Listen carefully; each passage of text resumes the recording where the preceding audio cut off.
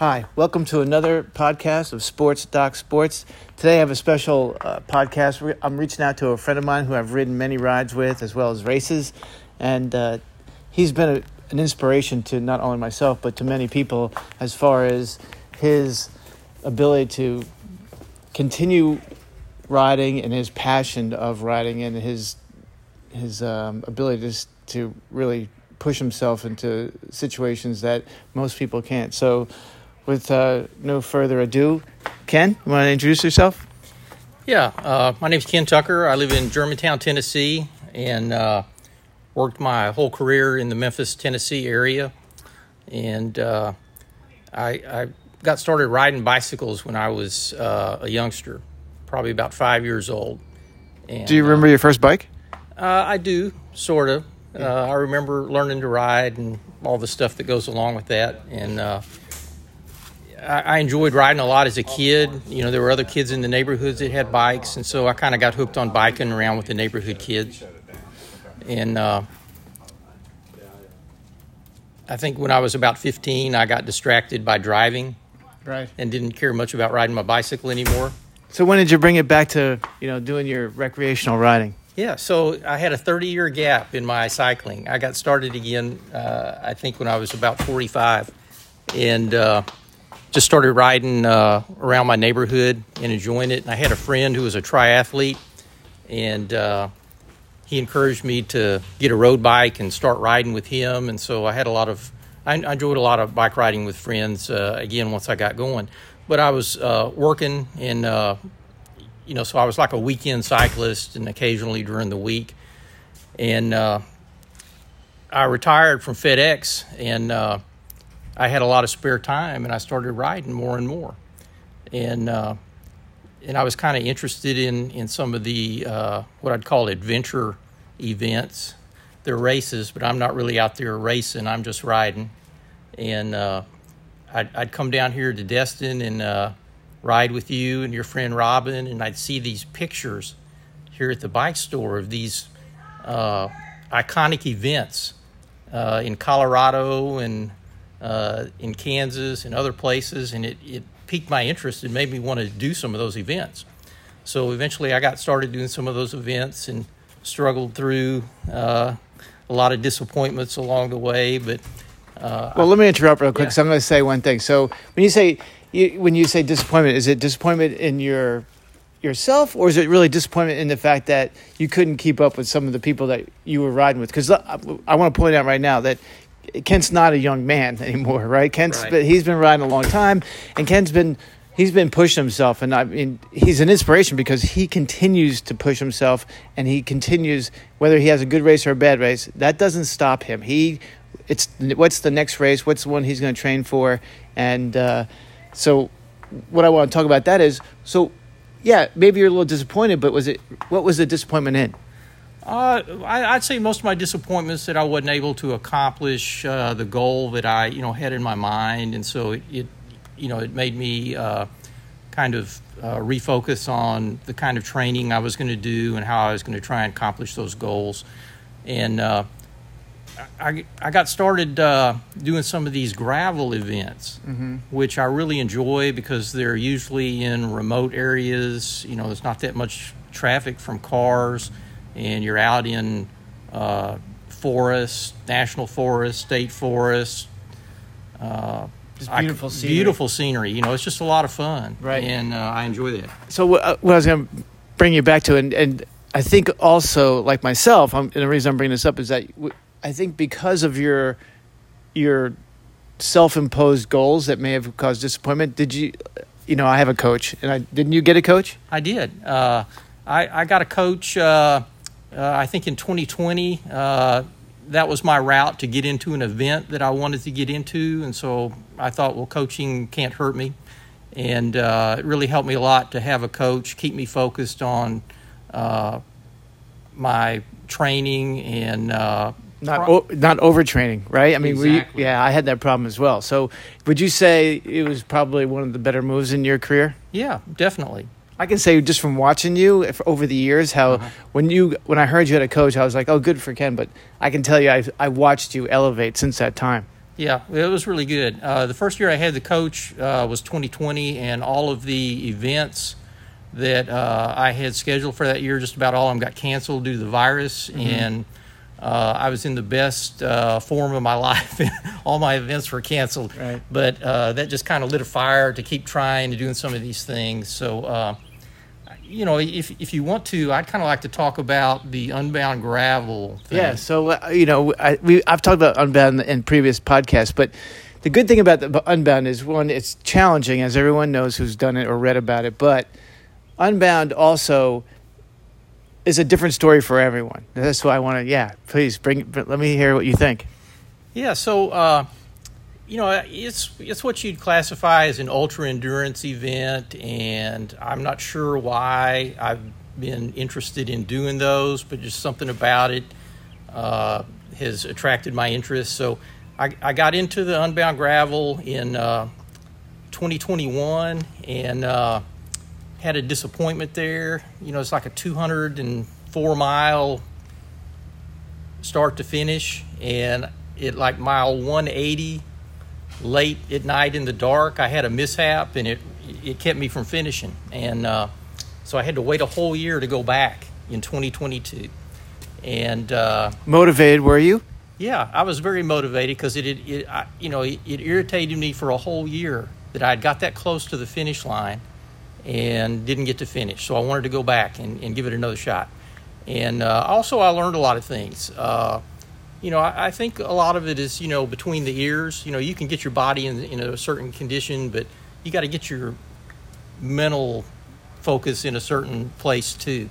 And I think I reached a place where I wasn't really concerned about what might go wrong, because I had learned that things are definitely going to go wrong.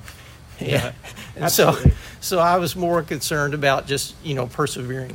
So it turned out that the Unbound Gravel this year had a lot of things that went right. It wasn't too hot, and the course was in pretty good shape until we hit a few sections that were real muddy, and that was a big problem. Right. But I got through it. It was so much fun. I knew other people who were doing the event. My wife has been so supportive. I mean, she was my crew support at this thing. So she had to be at a certain mile point where they allowed crew support, waiting on me and some other riders to get there.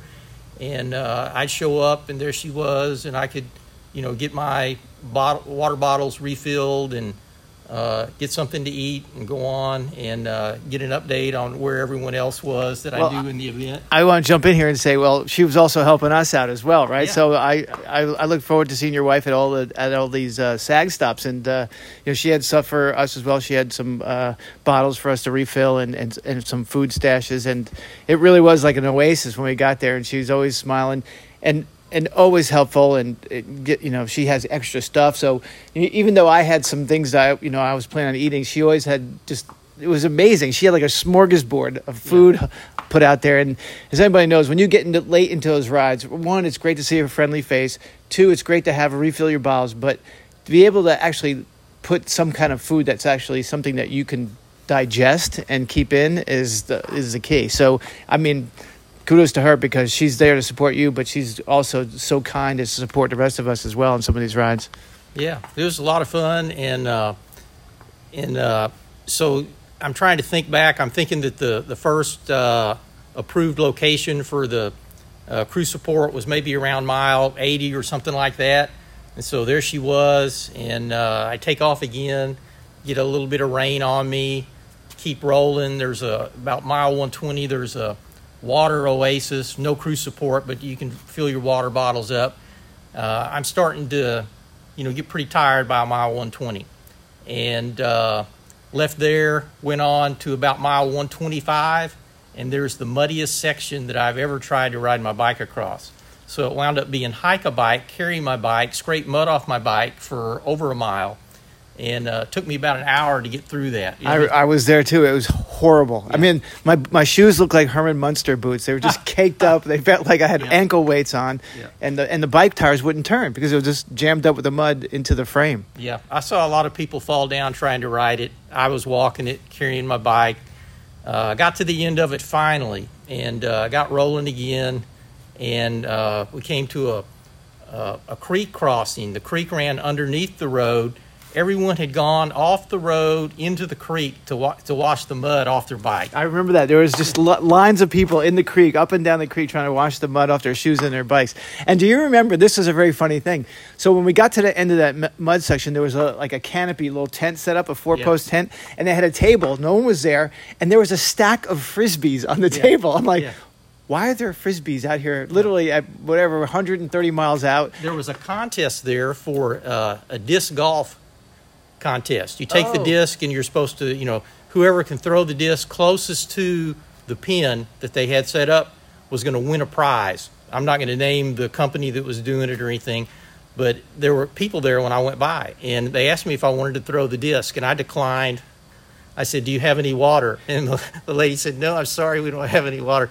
I didn't want to throw their disc, but I needed some water. Well, okay, so at least I know now, because honestly, for this time, I did not know, and there was no one at the table, just a stack of Frisbees. And so now I know what it was for. Yeah, I got to tell you, I'm not sure why that would happen, but I wasn't interested in throwing a Frisbee either. Yeah, that was crazy. So, I keep going on, and I think I have to get from there about mile 125. I got to get to mile 160 where I think is the next crew support spot, the little town of Madison.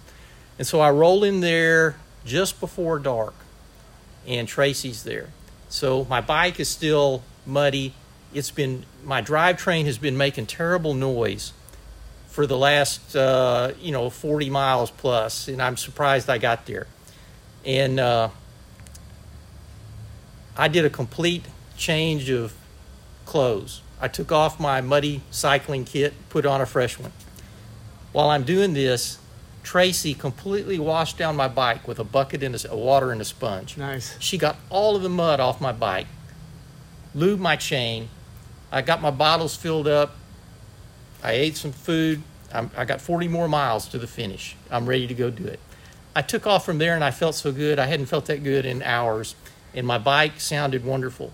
So I went on 10 more miles, and then I went into another muddy section.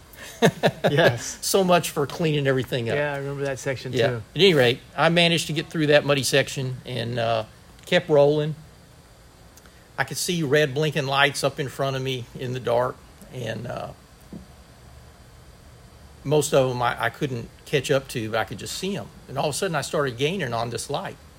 And I thought, well, this person must be really going slow, and or maybe they're stopped. And I got to him, and the cyclist was walking there in the dark in the middle of nowhere.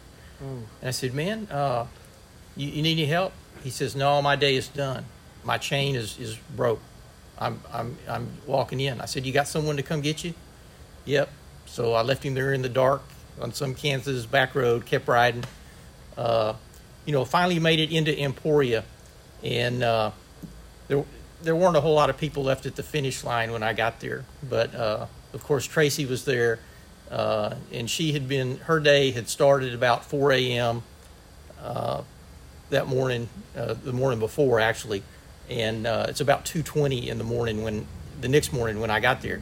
So she was there, and I couldn't believe it.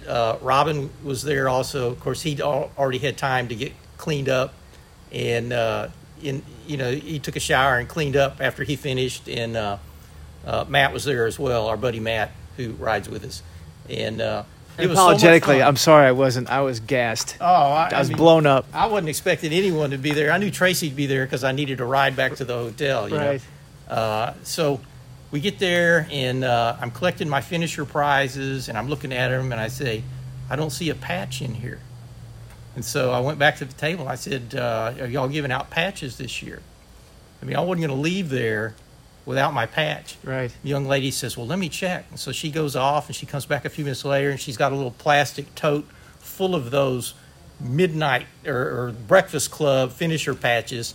And so I wasn't going to leave there without that patch. So I've got that patch sitting right by on a table right where I sit at home. I look at that patch almost every day to remind me of Upbound Gravel. Well, of the day of multiple emotions.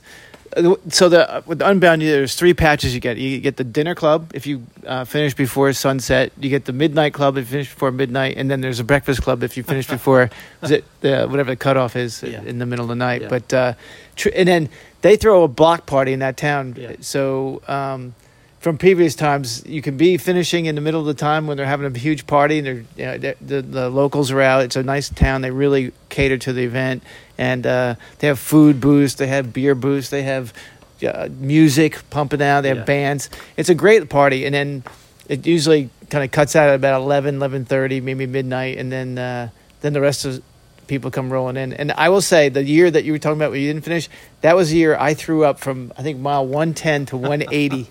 I couldn't stop dry heaving. It was the worst race. That was a hot day. Yeah, it was a hot day, and I just was coming off of, I don't know, I had something. So, but Tracy was there for you, and she helped us. Matter of fact, I remember she had some fried rice, and that was the only thing I could keep down. Yeah. So that helped. But with that being said, so the town really does cater for this race. It's a great event.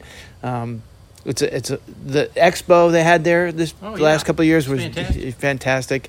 And so if you're a gravel rider and you really want an epic event, that's they have the 50, the 100, and matter of fact, who rode the 100 this year? Who was that? Peter Sagan.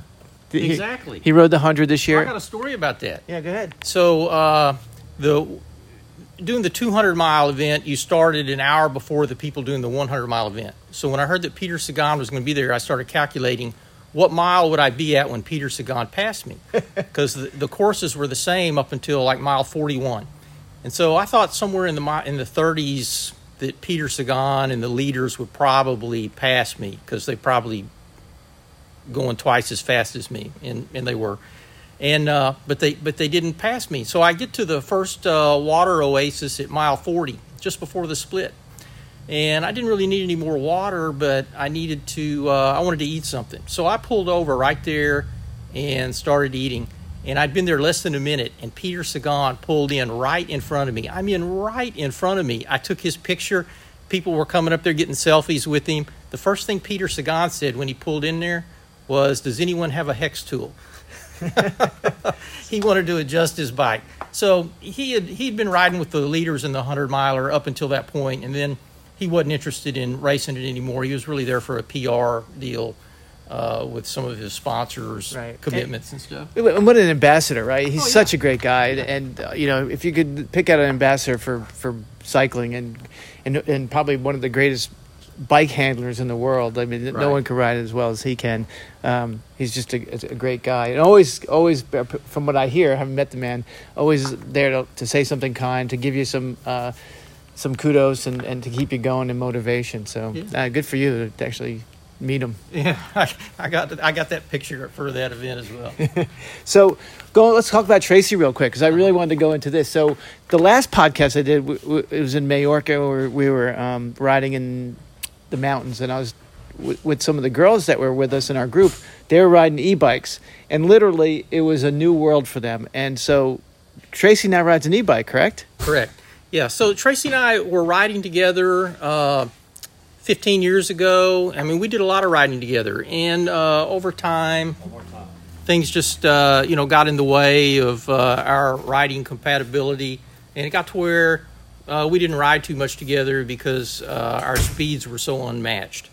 And so I've got a local ride back home in Germantown, where the guy who is the ride leader started riding one of these electric assist bikes on the ride, and he went from being a ordinary rider to all of a sudden he's riding with the heads of state on the local race teams. And I watched him do this for a couple of years, and I thought that it would be something that Tracy might enjoy. So I started talking to her about it, and she wasn't too keen about it at first, but eventually we did get one. And so for a year now, Tracy she's probably been with me on 80% of my training rides. And so it's been really nice for us to be able to ride together again. And she has to wait on me now, so it's a different deal. Absolutely. So that's the whole thing, right? So it's actually brought your relationship, as far as riding relationship and stuff, back to a new level. Granted, you're a humble guy, and